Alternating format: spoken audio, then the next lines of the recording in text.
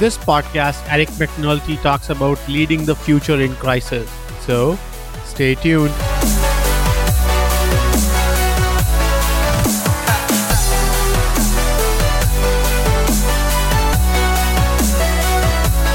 So, welcome everyone to Work Toronto podcast. Today we have with us Eric McNulty. A brief bio. So, Eric serves as an associate director for the National Preparedness Leadership Initiative and the Harvard T.H. Chan Program for Healthcare Negotiation and Conflict Resolution, and is also an instructor at the Harvard T.H. Chan School of Public Health, a contributing editor and columnist at Strategy Plus Business magazine.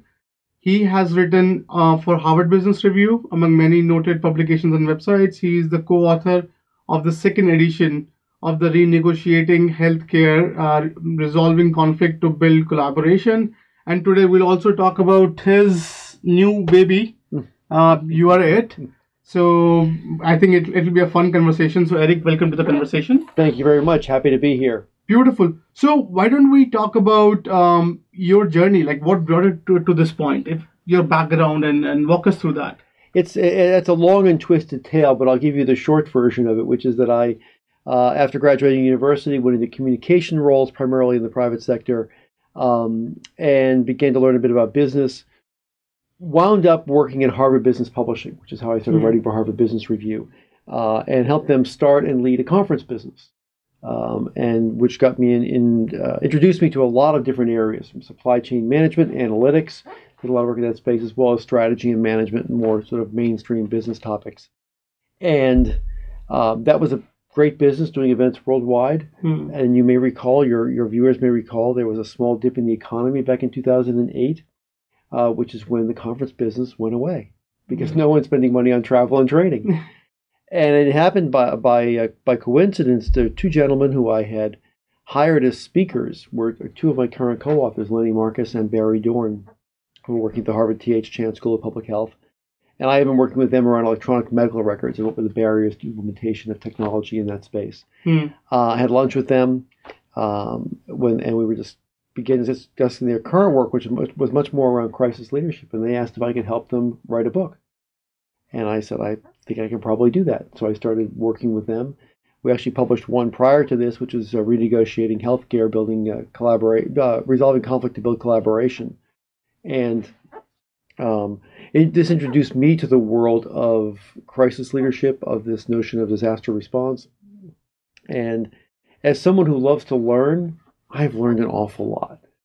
Again, having spent most of my time with people in the private sector, in the business world, all of a sudden I'm working with people like the Secret Service and FEMA and military organizations, and they're very service-oriented. Lots of really smart people doing interesting work, but a world I had not been exposed to before. Interesting. And what brought you to this this idea of conflict resolution? Like what excited? Well, it's again, that root was rooted in healthcare, where there was lots of conflict. Always there's lots of conflict, in part because there are differences there's clinical differences of how do I treat this versus that. There are the different interests of stakeholders, of patients, patient families with their caregivers. There's the whole business end of it, of how do we pay for this. And certainly in the U.S., I mean, we have a unique system here, we're a profit-making system. So there's lots of battles over who does what, how do we pay for it, who has the authorization to do certain things. And the interesting thing to me was, while, again, in the business world that I was familiar with, there was sort of leadership over here and negotiation over there. They were thought of as two separate worlds. Interesting point. And actually, they're very much integrated. And I remember interviewing a CEO from one of the hospitals here in Boston as part of the process of writing that first book. And he said to me, any interaction you have with another human being with a desired outcome is essentially a negotiation. Whether that's your subordinate, your spouse, your child, your board, whoever it happens to be, if you have an interaction with someone and you have a desired outcome, you're essentially negotiating something. So you're negotiating all day long. And I think that's one of the things that makes this book different, our work different, is that I don't want to say by accident, but it was because of the roots from whence it came, that negotiation and conflict resolution mindset is baked into how we think about things. So it's a lot about framing things as problem solving. How do you get people to see each other's perspectives? How do you create unity of effort? that all comes out of the negotiation space. And so it's very much woven into how we just think about leadership. Interesting. And explain us what your typical day looks like. If only I had 2 days that looked the same. Which is one of the things I really like about my job. I write, I research, I teach, do a lot of mentoring of students, and that happens both here in Cambridge at the Harvard campus, but I also do a lot of travel worldwide. I do a lot of work both in custom exec ed programs as well as speaking in things, and so I get to meet lots of interesting people, which is part of what keeps me going.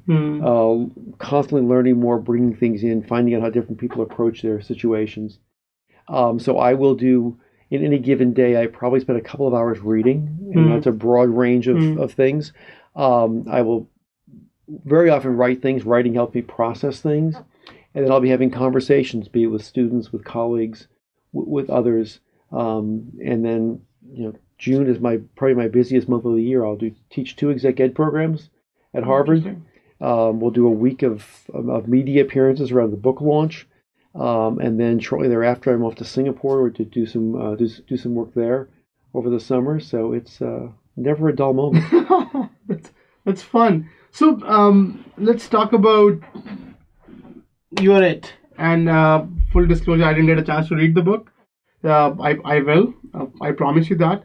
So tell us the premise. Why this book? Like, what this book? So the reason we decided to write a book, this is more than 15 years of work baked into it. And what we had come up with, and our work is, we're in an academic institution, and there's academic rigor behind it, but it's very much field-based. So whenever we are doing our research, we're trying to be in the field, sitting with executives, with leaders, when they're making decisions, when they're taking action, to learn what works and what doesn't in a really high-pressure environment. And so I went to the Gulf during the Deepwater Horizon oil spill, for example. I was in New York and New Jersey after Sandy, here in Boston after the Marathon bombings, and other interviews. And we came up with a set of core principles that people told us actually were really useful. I don't mean that in a bragging way, but what we have in You're It, what we call our meta leadership framework, is exactly that. It's a framework on which helps you organize both what you've learned academically, your work experience, your education. So you're a big Jim Collins fan, great. This is a way of looking at that and helping organize it with other things you've gotten. Or if you're in analytics, you're a big Tom Davenport fan, well, this is a way to think about that as well. And so when we realized that you can only reach so many people through classroom experiences, no matter how many lectures you give, no matter how many frequent flyer miles you accumulate, there's only so many people you can reach. And that we had gotten to the point where we thought a book would help get it out to a broader audience, get it in the hands of people. Because again, we're looking at leading through crisis and change, which I think describes a lot of people's world these days. If we can help them do their job a little bit better, navigate things a little more sure-footedly, that's just good for everyone. So let's get these tools out there as broadly as we can and try and hopefully have a positive impact on people. Interesting. Very fair point. So from your perspective, what exactly is a crisis? How do you define a crisis? So we look at a crisis as any incident that could affect your reputation, your share price if you're a public company, or your ability to operate. So it's not a routine emergency. It's not just that the fender bender, as it were. It's what is that thing that's really going to affect your company, your organization, its ability to operate, or the way the public perceives you over the long haul. Interesting. And what? How does a leadership change when it comes to when I'm in crisis or whether I'm not in crisis? That's a really interesting question, and I think the answer we came up with is a bit counterintuitive, because we started out thinking that, okay, there's sort of day-to-day leadership and then there's crisis leadership, and this is dramatically different. What it turns out, actually, it isn't. It's not in that in a crisis, you play at a much higher level because the stakes are higher, but the core skills aren't that different, or at least the things that help you in crisis help you every day as well. So when you think about high emotional intelligence, the ability to make decisions amidst ambiguity, to communicate clearly and get people moving in the same direction. Those are the things that are good in every day in most organizations. People still have a hard time with them, unfortunately, Hmm. many times. But those are the things that are absolutely essential in crisis. It isn't that you have necessarily the person who is the bravest or the smartest. Often it's the person who knows how to ask really smart questions and to engage people and get them moving in the same direction, to be able to sense the emotional temperature of a room and what you need to do uh, to diffuse tension sometimes, or to overcome objections, get people moving. And so the crisis leader who is really effective is really good at those things. So it's almost, if you Hmm. think of a professional athlete versus an amateur athlete who just Hmm. does something on the weekend. Often they're using the similar equipment. They're playing with similar rules. They may even be playing, in the same physical dimensions of a court or a field, Hmm. but the professionals do it at a much higher level. And that's where the great crisis leaders come in. So you look at your golfing stars, whatever your favorite sport happens to be. I'm thinking recently of Tiger Woods and his Hmm. comeback. You know, Tiger plays the same game that people are playing, around the corner from your studio on the weekends, but there's a big jump in their capability, their capacity. Interesting. Very interesting point. So, in from your vantage point, in your research, where have you seen, like, what are some of the qualities that a leaders carry that makes them a great crisis leader? Uh, We'll resume after a short break. This part of the podcast is brought to you by First Friday Fair, fastest AI powered way to find your next opportunity. Check out the website firstfridayfair.tao.ai and find your next dream job. Let's get back to the podcast. and again, this is a bit counterintuitive. One of the things that jumps to mind right away is that they tend to be really good listeners. Because again, when we think about, we use this framework called meta leadership, and there are three dimensions to it. The first dimension is you, the person. Who are you as an individual? What is your education, your expertise, what's your emotional temperament, to knowing yourself and what you bring. But the second dimension is the context, the situation in which you're leading, knowing what's really going on, so therefore you can know what to do about it. And then building connectivity, the third dimension, is connecting the right organizational entities and individuals to be able to tackle the problem at hand. When you're a really good listener, you can find out what's going on with other people. You get a sense of the situation, and then you can begin to build that connectivity. But if you aren't open to listening, you just come in telling mode, you often miss a lot of the data. You miss a lot of the significance. You don't see the patterns of what's emerging. And so we find that they're listeners. They ask a lot of really good questions. They're very curious and never afraid. Again, I've been with people who are very senior in their careers, very accomplished, still not afraid to ask. So what am I missing here? Or what's really going on? What do you see? Turning to a more junior person and saying, what are you seeing going on here? They're always gathering information. And then there's the ability to maintain calm in a high pressure situation. Again, it's for the emotional intelligence to be able to regulate your emotions. Often it's understanding that when you're in a crisis situation, rarely is it personal. Now, if you've done something bad, it may be personal. But if you're just the senior vice president at Acme Analytics, let's say, Right. and something goes wrong and people are yelling at you, they're not yelling at you. Right. They're yelling at the person who happens to have your job. Right. And being able to create that distance and then regulate your emotions so you're not overly reactive, but you can say, okay, I can understand why that person's upset. I can understand how we're going to try and solve the problem. Let me tone the emotions down a bit. That ability is really powerful and really critical to being able to lead through a crisis. Interesting. And in your research, what are some of the interesting areas where some of the pitfalls that leaders fall into when they sort of tackling a crisis situation? What are some of the things where you see that some of the common pitfalls that leaders find themselves into? There are several, and the first of which is to fail to get themselves out of panic mode, or what we would call the emotional basement, because we as humans, we're hardwired to react to threat. We have what's called the triple F, the freeze, flight, fight response. It's common to all humans, all mammals, actually all animals, I believe. and it's just a basic survival mechanism. It's how and whether that is a threat is gunshots or someone cuts you off on the highway. When your brain senses threat, it has this survival reaction, it puts you in panic mode to keep you alive. That's your brain's primary job. Knowing that's going to happen, you have to know how to get yourself out, which you can do through demonstrating any kind of self-competence. So knowing what to do, it could be a practice routine or a protocol. It could just be some deep breathing. Take 3 deep breaths, count to 10. I know my grandmother always said, when you're angry at someone, count to 10 before you say anything. And I didn't realize my grandmother was a neuroscientist, but apparently she was because she understood how this worked. But it's one of the pitfalls. And I've seen very accomplished people with lots of experience who were, when they confronted with a novel threat, they went into this panic mode and they just did not know how to get themselves out. And so when you don't, you are not reasoning very well. You are not controlling your emotions. You're not interacting with people in a productive manner. So you can get stuck. Again, we call it being in the basement. You can get stuck there, and good things are not going to happen because you're just not in the right frame of mind.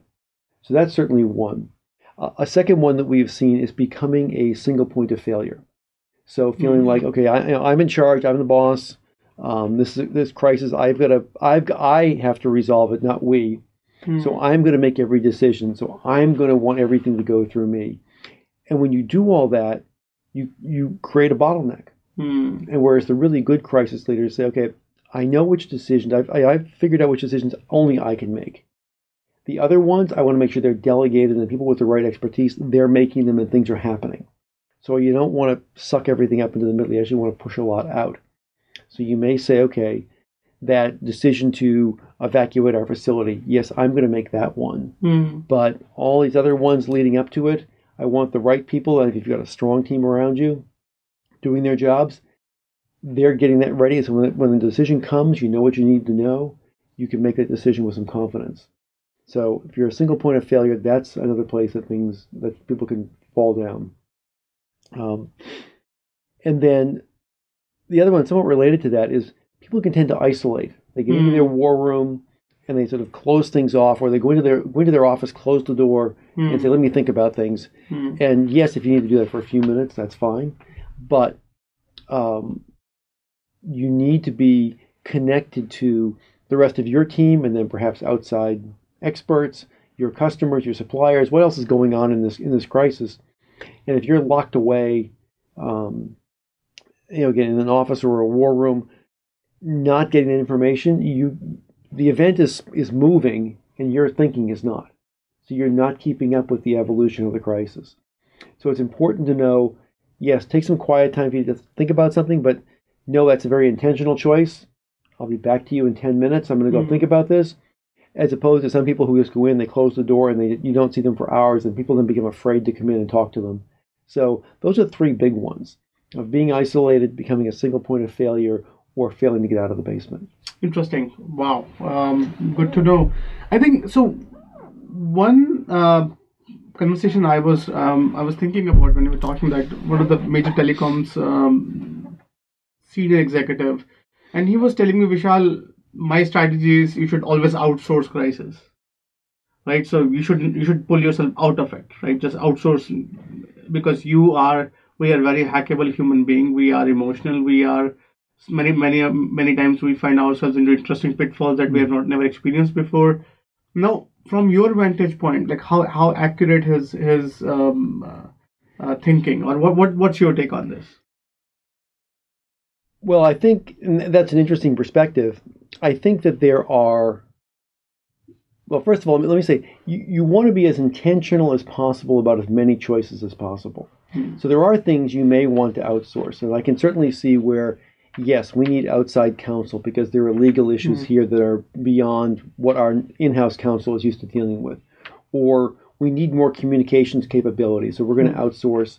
We're going to set up a customer hotline, let's say. And great, there are companies that do that, and you can give them a script and you can begin to get that going. You may also want to have, and I think it's a very good idea to have a team of people who you can count on, but who are one step removed, so you can bounce things off of them. Sort of a team B, as it were. So So you can say, we're thinking about doing X, make the counter case. And those, again, could be internal people, but often the outside people you can, if you've, it could be, I don't want to say friends, but certainly peers, or it could be alumni from the company, people who know you well enough and who are loyal, but who are a little bit one step removed, so they aren't quite as emotional. But in the end, I think there are going to be decisions you have to make that are going to affect the future of your company. So I don't see how you can outsource those. I think you've got to say, okay, this is going to affect us for the long term. We've got to live with it. You can't outsource those things. Otherwise, you lose control and you just say, let's see what happens. That's a fair point. We'll resume after a short break. This part of the podcast is brought to you by First Friday Fair, fastest AI-powered way to find your next opportunity. Check out the website firstfridayfair.tao.ai and find your next dream job. Let's get back to the podcast. And one more conversation I was thinking about. So I was discussing this book, Extreme Leadership. You must have heard of it. Yes.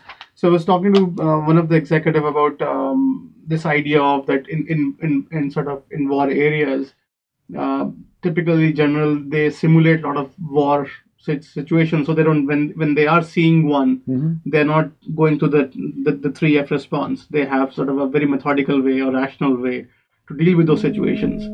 And this this guy, he told me that you know what, but we can't simulate everything else, right? So his perspective was, okay, I have a routine way of doing business, but then for me, crisis is everything, like anything that could go wrong, right? And with some skill and magnitude.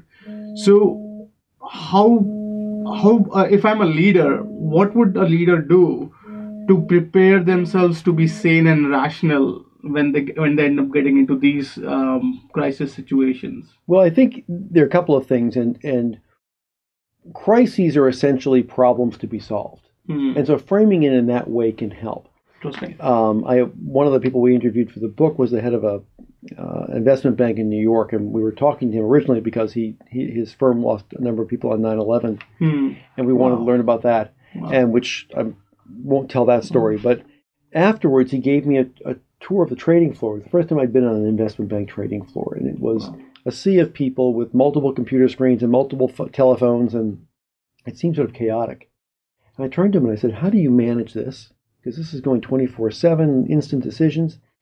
And he said, "Rule number one, bad news finds me fast." He said, "If I know about a problem, I can help solve it." He said, "You'll never get fired here for making an honest mistake, but you'll get fired in a heartbeat for trying to cover one up and solve it yourself." Wow. And so there's one way. First of all, it helps prevent small emergencies from becoming crises, because if you find out about it quickly and you start solving it, you can mitigate some of the risk and you begin to take action early. Secondly, when you create an environment where people are not afraid to tell truth to power and come to you and say, "Uh-oh, this doesn't look good, boss," it puts you in a place where you can help solve it, and it doesn't become adversarial. It becomes, okay, something happened, let's figure out what we're going to do about it. And then at a sort of more mundane level, I had a person who used to work for me, a young woman, and she was running operations when I was running that conference business I mentioned earlier. And invariably, you're at a live event, something goes wrong. A speaker doesn't show up, the AV doesn't work, and people would begin to panic. And she would always say, "Okay, is anyone bleeding from the head?" Would stop everybody. She'd say, "Because if they are, I know who to call. And if they're not, we can figure this out." So it framed it in a way of, so here's the extreme thing. Okay, is anyone going to die? No. Okay, if nobody's going to die, then we can figure this out. Everybody just take a step back and relax a little bit. And I think it's really helpful to be able to get people out of the, "Oh no, what's going wrong?" to, "Here's a problem, let's solve it." Okay, do we have everybody here? We need to solve it. Do we need to get somebody else involved? Do we need more expertise? We need more perspective. But you get them in that mode and get them doing little things they know how to do, to start moving the process forward. Everyone calms down, and then you can begin to solve it. So I think, again, and I've talked with and been with many people who've had to make life and death decisions. And often it is just that sort of deep breath. Okay, what are my options? What are we going to do? And it is looking at that as a problem to solve that puts it in a different place. Because you're right, you're the person you interviewed is correct. there's the things we know how to do, the sort of everyday business, and that's nice. But in the turbulent world in which we live, in a world with a lot of technology change and other things, other change afoot, you often are hit with things you haven't seen before. So you've got to be comfortable with being uncomfortable, which can be difficult. But again, if you're a real problem solver, which I think is a critical skill these days, and certainly going forward, that becomes a challenge, not something you're to be afraid of. Interesting. I think you give a very interesting point. So common purpose, right? Giving them a common purpose. Mm-hmm. What are some of the tips or tricks you could share? Because I think one thing that definitely we all have seen, if the larger a company, the more sort of discrete and random the people are working and in use cases, and it's very difficult to give these tens of or hundreds of thousands of workers a common purpose that unite them, or basically give them this Swami leadership kind of a concept. So what are some of your strategies that you have seen, or something you could share? Well, I think, yeah, and you're exactly right, because they're doing their everyday job. They're all over maybe geographically located all over the place. They're different parts of the business, and you may even have many different streams of business within a single organization. So it is tough to keep them unified. However, what I have seen work is to have very strong common values and operating principles. And by that I mean, so I'll give an example of one large company work with in the energy business. So they have, again, lots of different streams of business, but they're in the energy sector. And the common framework they use is prioritizing. It's people, environment, assets. And if you're in a situation, whatever it happens to be, and you've got to make decisions, you prioritize people, then the environment, and then the business assets. And if you do that, they will support you. So they may not know exactly what the problem is you were facing, but when you look at it afterwards and say, I made this decision because here's the evidence I had, and I was prioritizing taking care of the people, then they will back you up. And that very simple framework gives people something to say, okay, I know what to hold on to, even when things seem chaotic.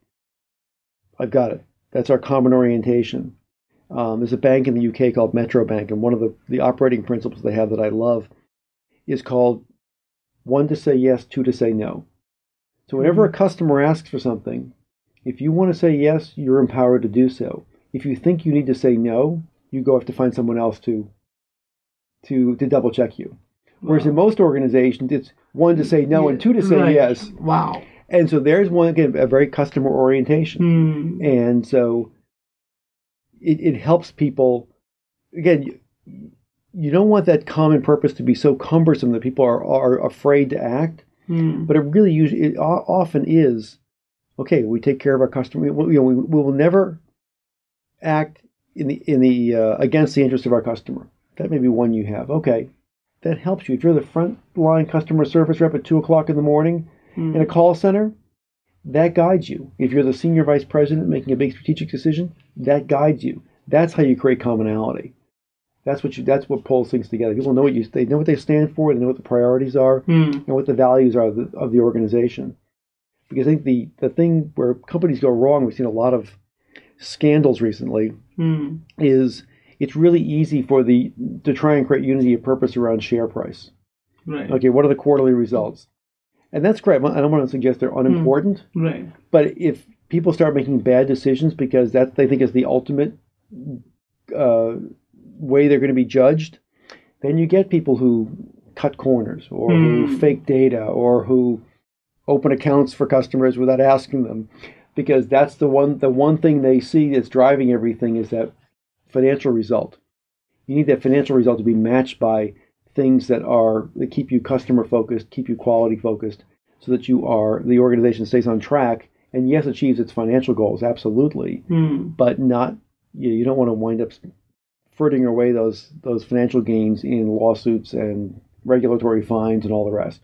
Interesting. I think one thing that I'm definitely curious to have your perspective on, and you have a beautiful, definitely you would have a far better understanding of this than I do, is how do you know if you're in a panic mode? Like how do you know that? Because typically you are always behaving rationally, whether you're killing someone somehow. So how, like, what, from your point of view, what are some of the some of the thinking that okay, these are checkpoints. If I'm hitting those, maybe I'm going extreme. Well, and actually, I want to challenge you a bit, and I think that the research shows that we as humans are less rational than we think we are. I agree. And we are thinking less conscious than we think it is. And the work of Daniel Kahneman is very good here. It's a great book I recommend a lot called Thinking Fast and Slow. You may have read it. Yeah. Really good at understanding how your brain works.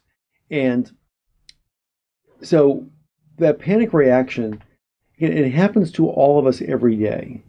Someone cuts you off on the highway. Do you calmly say, "What a rude driver that was"? No, you beep the horn, you may yell, you feel your breathing quicken, your heartbeat quickens a bit.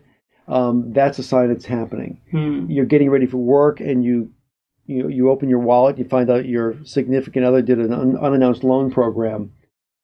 Again, you don't react calmly. You begin, you can sort of feel yourself, your sweat glands activate. Once you get used to noticing it, you'll notice it all the time. And even people who are highly trained, I work with a lot of law enforcement officers, when they hear gunfire, they will go into that panic mode, but they will come out within a second because they know what to do. They have been trained.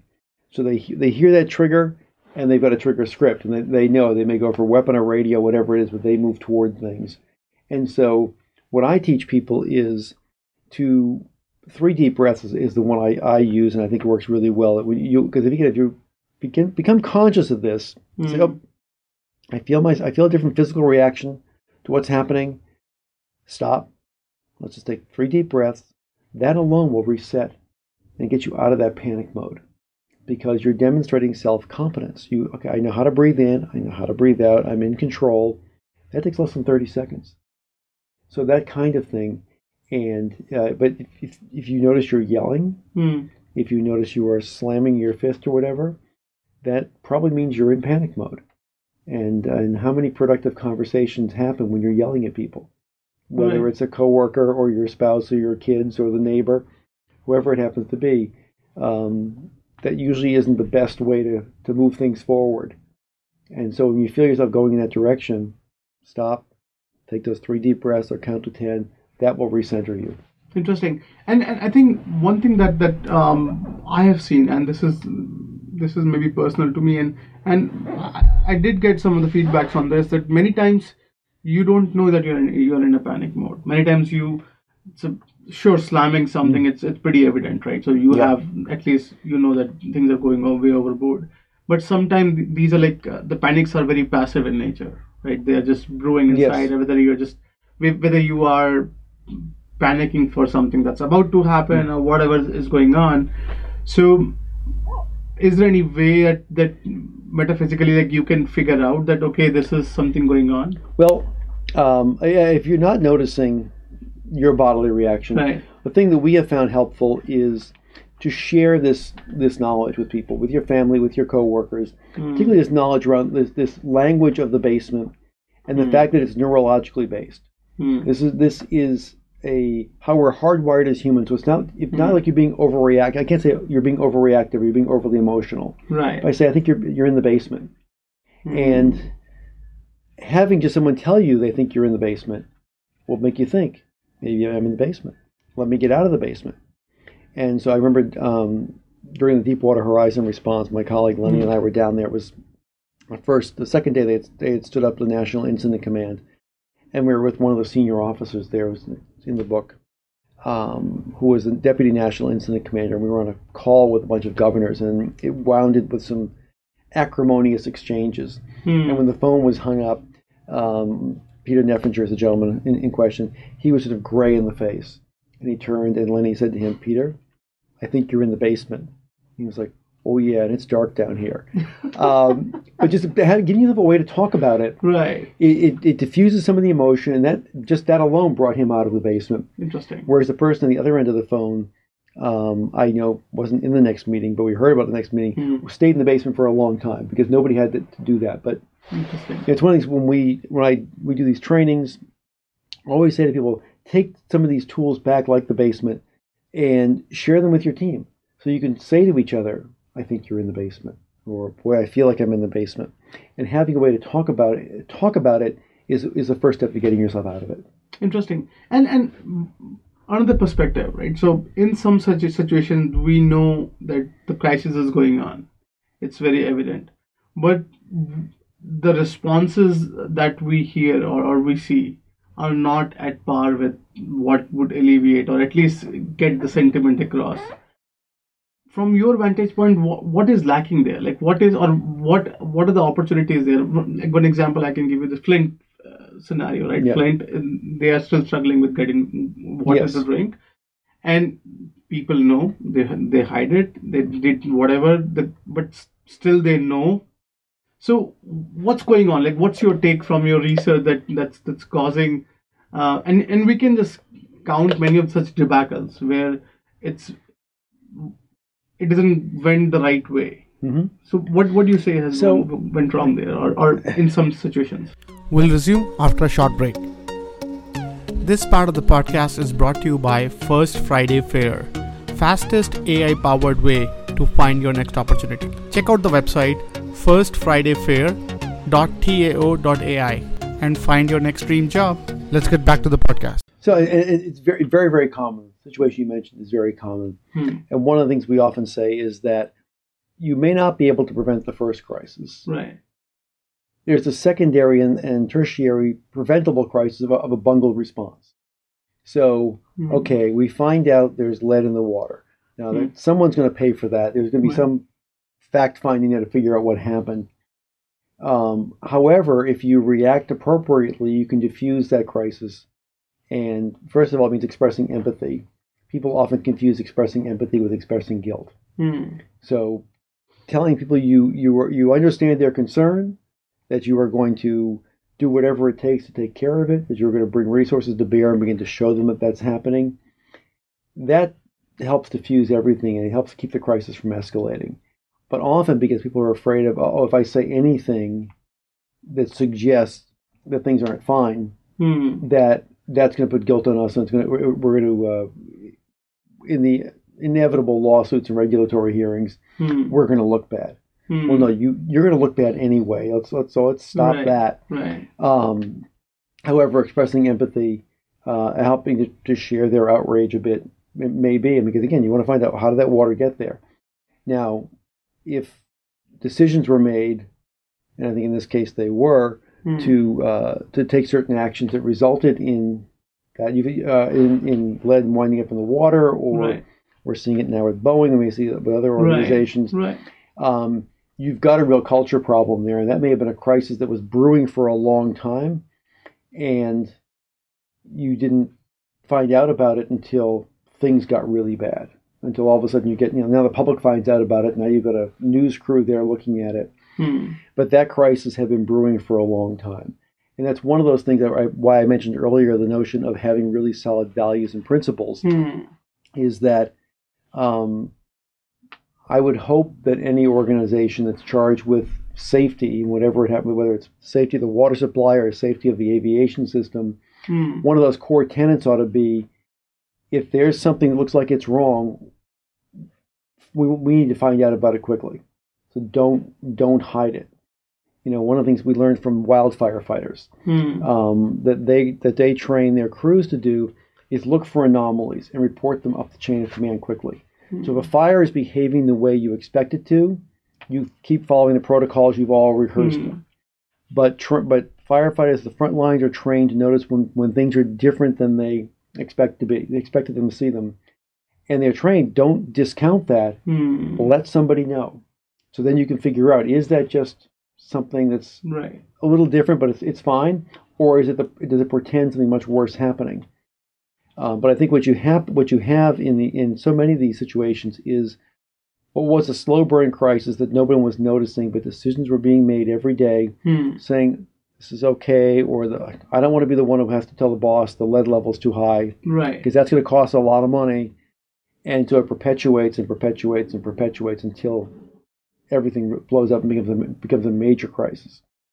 And so, it's one of the things again we try and teach people is, create a high signal to noise ratio in the feedback loops in your organization, Right. so that when there is something that someone notices, it gets up and don't punish the messenger. Think back to that investment banker. Bad news finds me fast.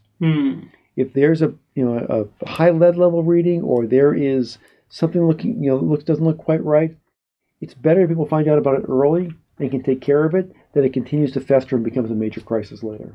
I think so. You raised a very interesting point, culture, right? So if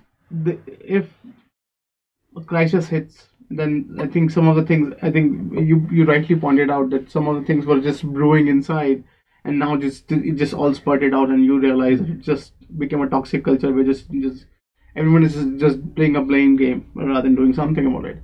So from your vantage point, from your research, how to keep yourself in check, that whether because when the crisis hits, your entire reputation is at stake. Your culture will be very exposed to the public, whether it's like Uber is another great example, right? Yes. So you never realize everything was good, but then something hits and you realize there's a lot more than what we have heard about. So how to keep, if I'm an executive at any of these companies, how could I understand the culture? Because I've always seen yes faces all the time, and the support structure around me is making sure I'm always comfortable. So many times I don't even see those areas where things are brewing. So what are some of the things that you could suggest? Well, one is to make sure that you are getting some feedback from the front lines and hearing it. So I happened to hear. I was watching a video yesterday to get ready to share with some people in one of our current programs. It's Unlearn by Barry O'Reilly. For those of you who might want to go watch it. And he was talking about the CEO of T-Mobile. When he first assumed the job, one of the first things he did was have a line in his office connected directly to the customer support line. Apparently, he spent 4 hours a day, up to 4 hours a day, just listening to customer calls. Wow. And that was how he learned what customers liked, what they didn't like, what they were struggling with, what they didn't understand, was actually listening to it. And I've been in many organizations where, the senior executives will begrudgingly go spend maybe a half a day once a year in a call center or on a retail floor or somewhere where they're actually interacting with customers. And it's like, oh, don't bother me with that. But finding a way that you're getting that, getting some direct feedback from the end user is one good way. And the second is to be open and asking about what's,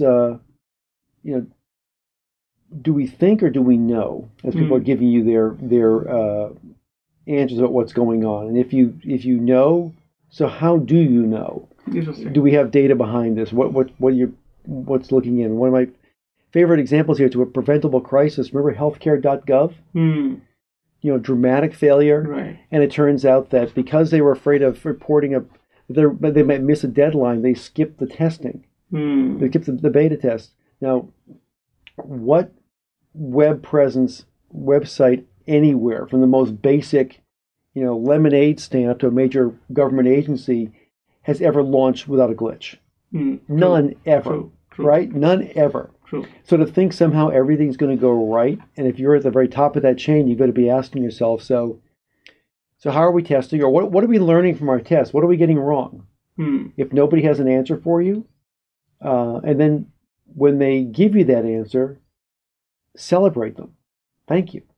A very famous story of John Mullally, who took over as CEO of Ford. And his direct reports used to had a sort of basic traffic light schedule of reports, so green, yellow, red. Company was doing horribly. Everything in the reports was green.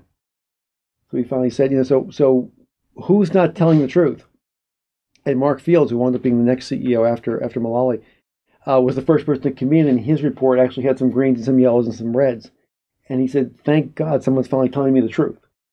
And so acknowledging you weren't going to get penalized for saying there are problems, but you're saying, okay, again, put problems on the table. We can try and solve them, but don't cover them up. So you've got to be, as the larger your organization, the more levels there are, the more intentional you need to be about making sure that those signals have got a way to reach you. And you got to be reaching out. It could be walking around, walking around the facility. It could be listening to a call center, being out on the retail floor, whatever it happens to be. Being on your airplanes, just getting out there and interacting, so you get some direct feedback. Interesting. Wow. So now let's spend a few minutes on your why this title? My baby? Your baby. Why this title? Because when you're leading in a crisis situation or through significant change, you are it. People are looking to you for direction, for guidance, for answers, sometimes for a moral center, sometimes for maybe outrage, or maybe people are looking at you and saying, okay, someone needs to be leading here, and they're thinking you're it, either because of your position, it could be because they know of your background, perhaps because of your personality. But in that moment when the leading needs to happen, you are it, and you've got to be able to make decisions, take action. And so we gave it that title, and afterwards, talking to some of the crisis leaders we had come to know well through our research, they said that's exactly it. I feel like I'm it. I'm sitting here, it's kind of lonely, but I've got to do something. You can't run away from it. You can't hide from it. You've got to do something. So you're it, and knowing that you're in a you're it moment, we hope, and with some of the tools and techniques we share in the book, will equip you to not be afraid of it, but step up and say, okay, here's an opportunity to make a difference, to do a good thing, and you'll step into the role and do well. Interesting. And who do you write this book for? Like, who is the ideal reader for this book? So there's a range of audiences here, and certainly, again, through our work, we've dealt a lot with people in the public sector who are in, first responders and organizations like FEMA and the Coast Guard and various military organizations, but also corporate people. And one of the common job categories is health, safety, and environment, and that acronym changes a bit industry to industry. But there tend to be people in organizations who are in charge of that sort of physical safety and how do we keep things running, who will be the people who run the crisis management team when something's going on.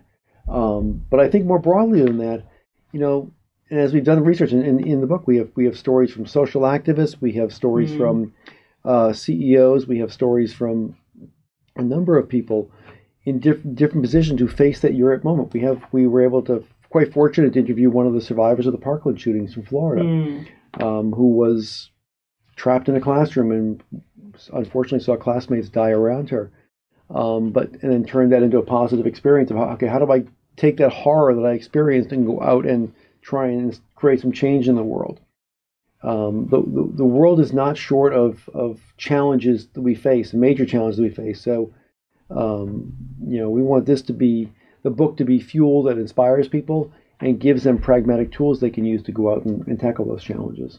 Interesting. And so if I read through the book, like what would my takeaway be? Like, what would you think that a reader would take away from this book?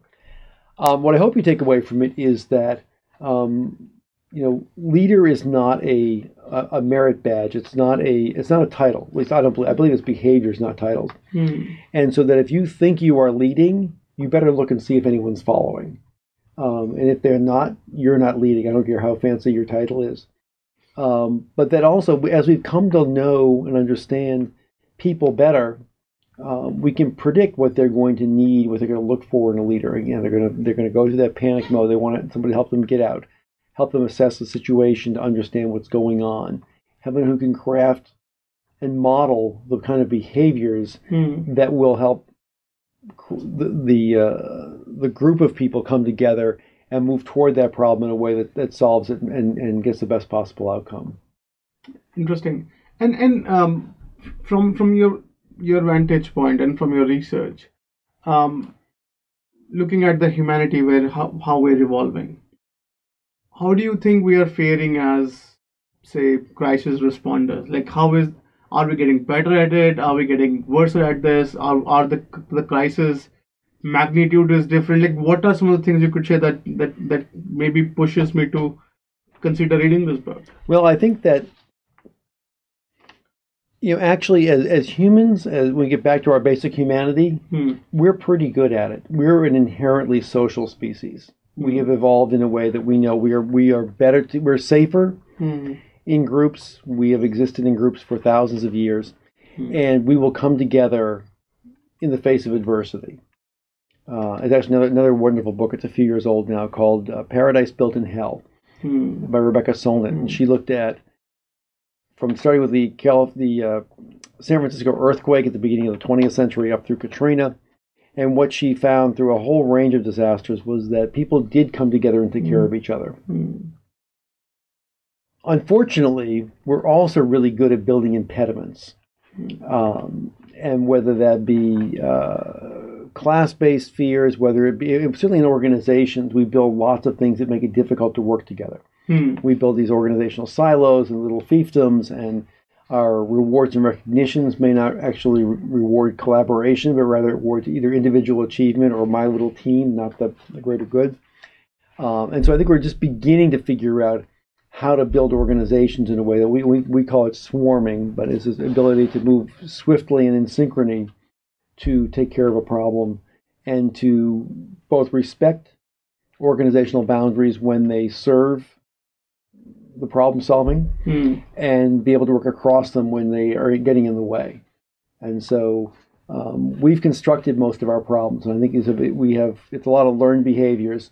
Again, when you think about it, I don't know your full background, but it's somewhere around age 5 or 6 when they stop grading you and are able to play well with others, and then you're competing against other people all the way through. Right. I do a lot of work with physicians, and they get baffled by this collaboration bit, and I say, yeah, of course you're baffled, because you were competing individually in secondary school to get into a good university. You were competing in university to get into the right medical school. You were competing in medical school to get in the right residency.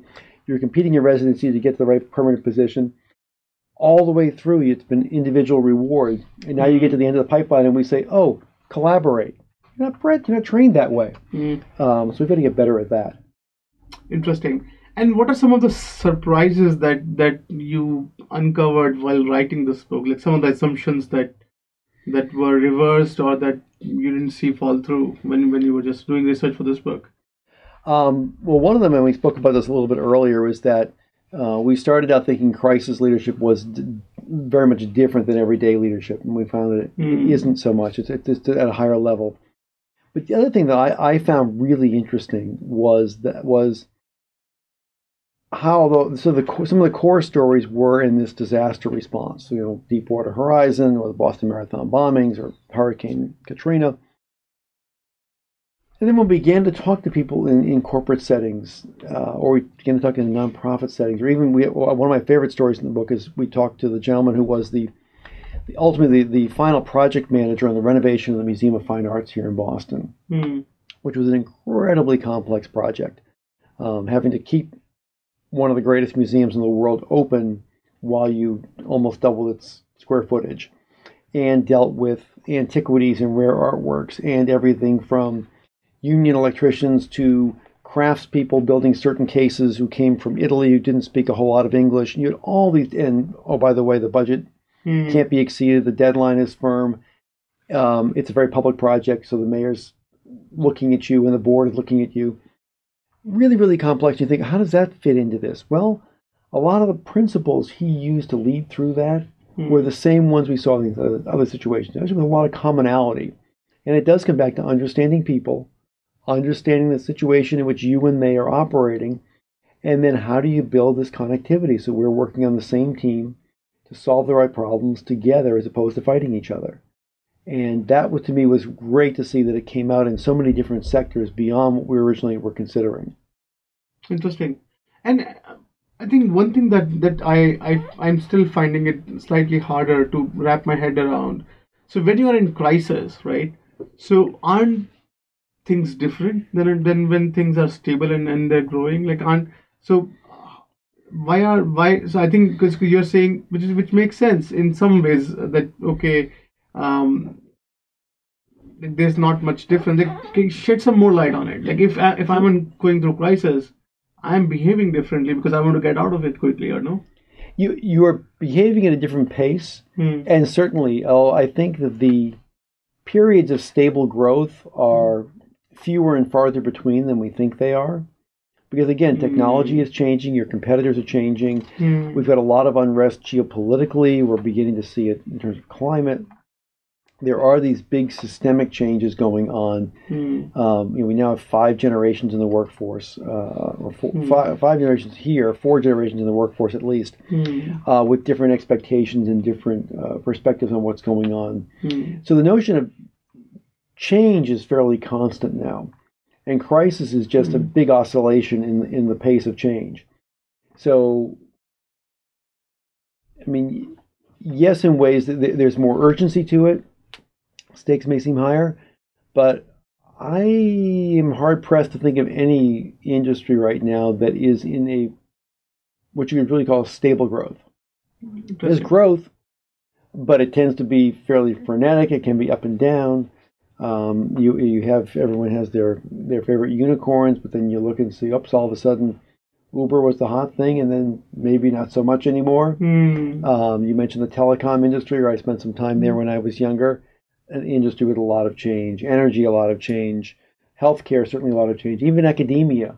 Right. We look around and there are a lot of small schools going out of business, larger schools struggling for money, and just what students want is different.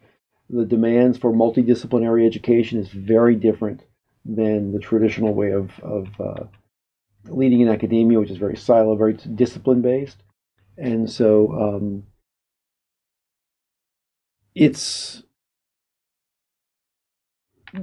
I guess what I would say is that you will not go wrong by having the skills to lead well in a crisis. They will serve you well every day. There may be some people who do okay in every day, but it's like, we're in baseball season here in Boston, so there's always a sports analogy. But the person who can catch the routine ground balls, anybody can catch routine ground balls. But it's a person who really can step up and do something dramatic when the situation demands it, who will get you to a championship team. Interesting. So from your perspective, if I'm running a corporation of a decent mid to large cap size, do you think that a good organization, a good crisis mature organization, I would have a stable response to a stable process to deal with the crisis, or I would just deal with the crisis as part of my ops somehow? Like what would be I think you should have. First of all, as we mentioned earlier, you want to have good sensors out there so you can catch things early, hopefully before they blossom into a real crisis. But then knowing that, and again, you may get hit with a hurricane, you may get an active shooter. There could be crises that hit you that aren't of your own making. So it's worth thinking about them.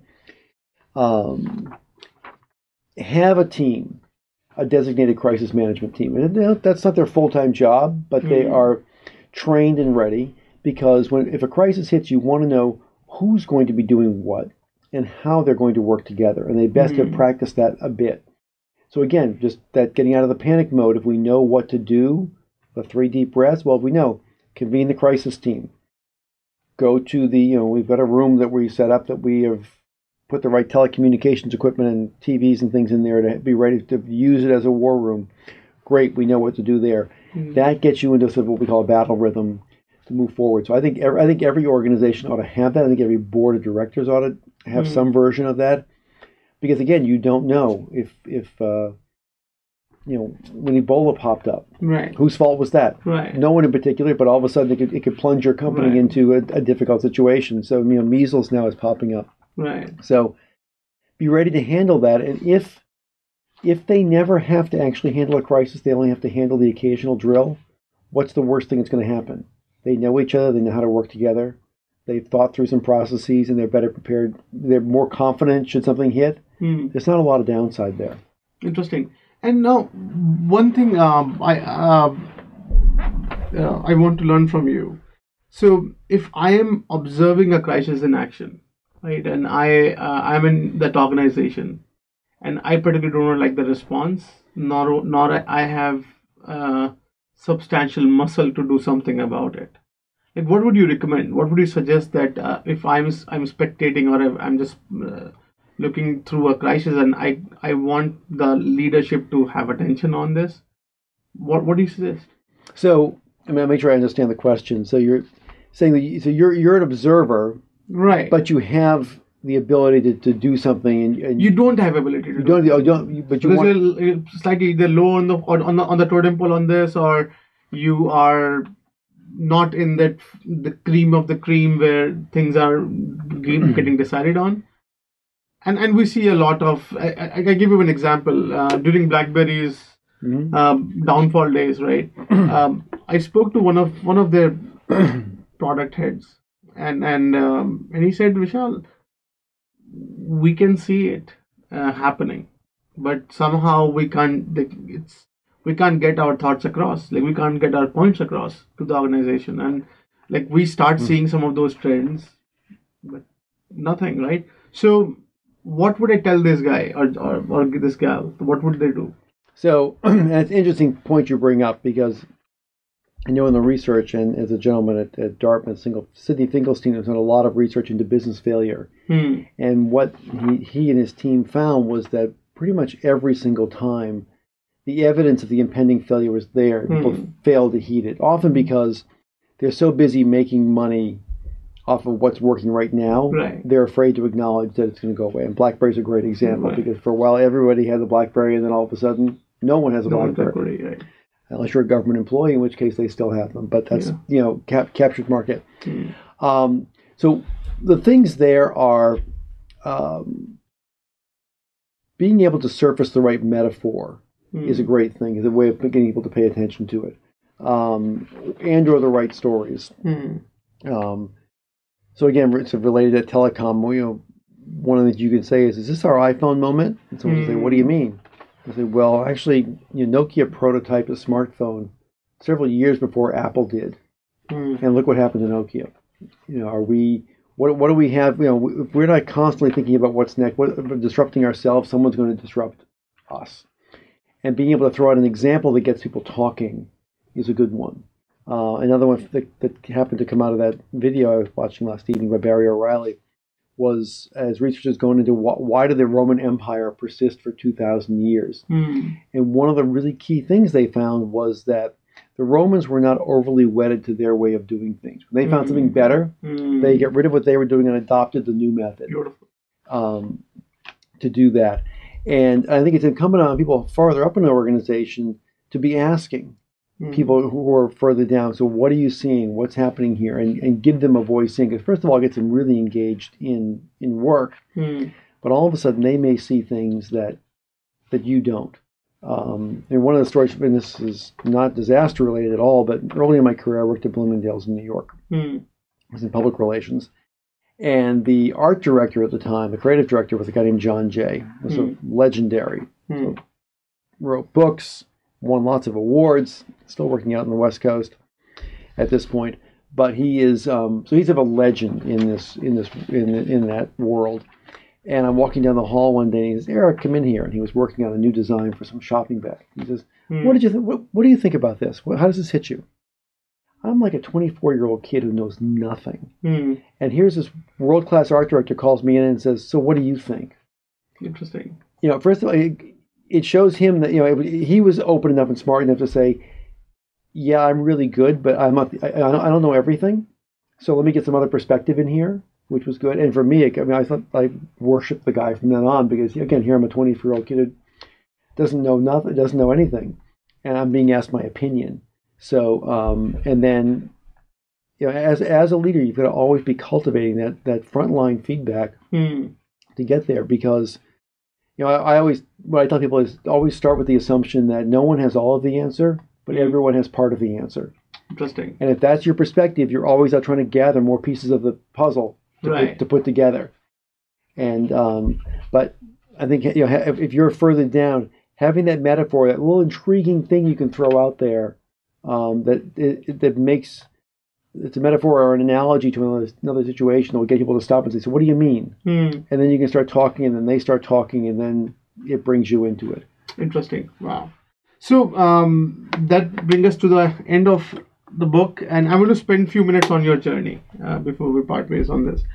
So we ask all of our guests to share some of the qualities or some of the traits that has helped them stay successful or stay sane throughout their years. What are those qualities that you attribute your success to? A couple. One is that whether I was born this way or I can thank my parents, I'm happily thank my parents. I love to learn. I read a lot. I love talking to different people. One of the little mottos I have, and I always keep with me to remind myself, is that quality output requires 3 to 5 times quality input. So that I'm out teaching a lot, I'm speaking a lot, I'm doing interviews like this. It can be really easy to think, oh, I've got, just keep stay in output mode. Right. Well, the output gets pretty stale as you're doing a lot of input. So that in times like these that are very turbulent, the ability to keep learning and keep challenging yourself is really critical. I'm also grateful, in retrospect, that I was laid off fairly early in my career. It happened. The first time it happened was probably 30 years ago. It was the same week I bought my first house. We were newly married. We bought our first house, assuming a mortgage, and I get laid off. Oh my. But what it taught me was, okay, I fell down, I picked myself up, I started doing freelance work, and then eventually I got another job. I said, okay, I will survive this. And so that gave me the attitude going forward of, so what are they going to do? The worst they can do is throw me out of the room, throw me out of the building, right? I will survive. I will pick myself up. I've got skills. I will figure this out. And so that to me has been really helpful because, again, I don't get terribly afraid of telling people the truth because what's the worst they can do is fire me. And that won't be the end of my life. So those two things, and then just being open to making relationships. I have been fortunate to meet a lot of people over my career. I have made a lot of relationships. And at the time you may think, I have no idea what we're going to do together eventually or what we have in common, but that's an interesting person. You hang on to that contact, and then 5 years later, it turns out that, you either connect, you can help put you in touch with somebody else, or you've got a question or things, and building those relationships is really critical. I think people ought to be attuned to that and continually build them over their career. Interesting. And another question we ask all of our guests to share are some of their favorite reads besides this book that you all should check out, and I'll put the links for our listeners and viewers so they can download the book and they can buy the book. So what are some of the books you could suggest that are some of the books that you love reading, your favorites, or whichever you want to share? I've mentioned a couple here in the interview, and I'll reiterate them because I think they're important. In terms of how our brains work, I think Thinking Fast and Slow by Dan Kahneman is the best book out there. It's about 4 or 5 years old now, but it really is worthwhile. Another one that I've enjoyed is called Leadership in the New Science, which is about 20 years old now, written by Margaret Wheatley. And she looked at how complexity theory and quantum physics helped inform thinking about how organizations work. So I think that's a really good one. And I get a lot of inspiration on looking at organizations through how cities work. So a classic one that just turned 50 years old, I think it was last year, is The Death and Life of Great American Cities by Jane Jacobs, which really talked about how neighborhoods work and how parks, how you really get environments that thrive. And if you thought more of our organizations in that way, I think we would have healthier organizations and much more dynamic organizations than we do now. So interesting reads. So as a last but not the least question, if you want our listeners and viewers to take away something from this conversation, or from what would that be? Like what would be your closing remark to our listeners and viewers? I would say that in life there are going to be moments when you're it. And it may be a corporate mega crisis, or it may just be something that happens in your neighborhood or in your family. These things happen to all of us, and so be thinking about that moment when you're it. What are you going to want to do? How are you going to want people to remember you and you remember yourself in that moment? And so prepare for understanding yourself, the people around you, so that you're ready when something happens. You're the one who can step up and say, "Yeah, I'm it, and I'm glad to be it." Awesome. With that, thank you, Eric. I think you are it, and you all are it. So do check out his book, and leave your comments on his book page or on this podcast. And again, thank you everyone for spending time with us. And till next time, thank you and goodbye, and keep on learning. Bye-bye. Thank you. I thought I was sick of home, but actually I was homesick. Never really knew that I would have to grow up so quick. I'm so uncomfortable, don't know anybody here. Just a couple dudes that I met once, that's it. And I go into the booth feeling nervous. Got butterflies in my stomach like I'm so worthless. Is the mic on? I don't know how to work this. Inside I'm breaking down, I hope I'm not up on the surface.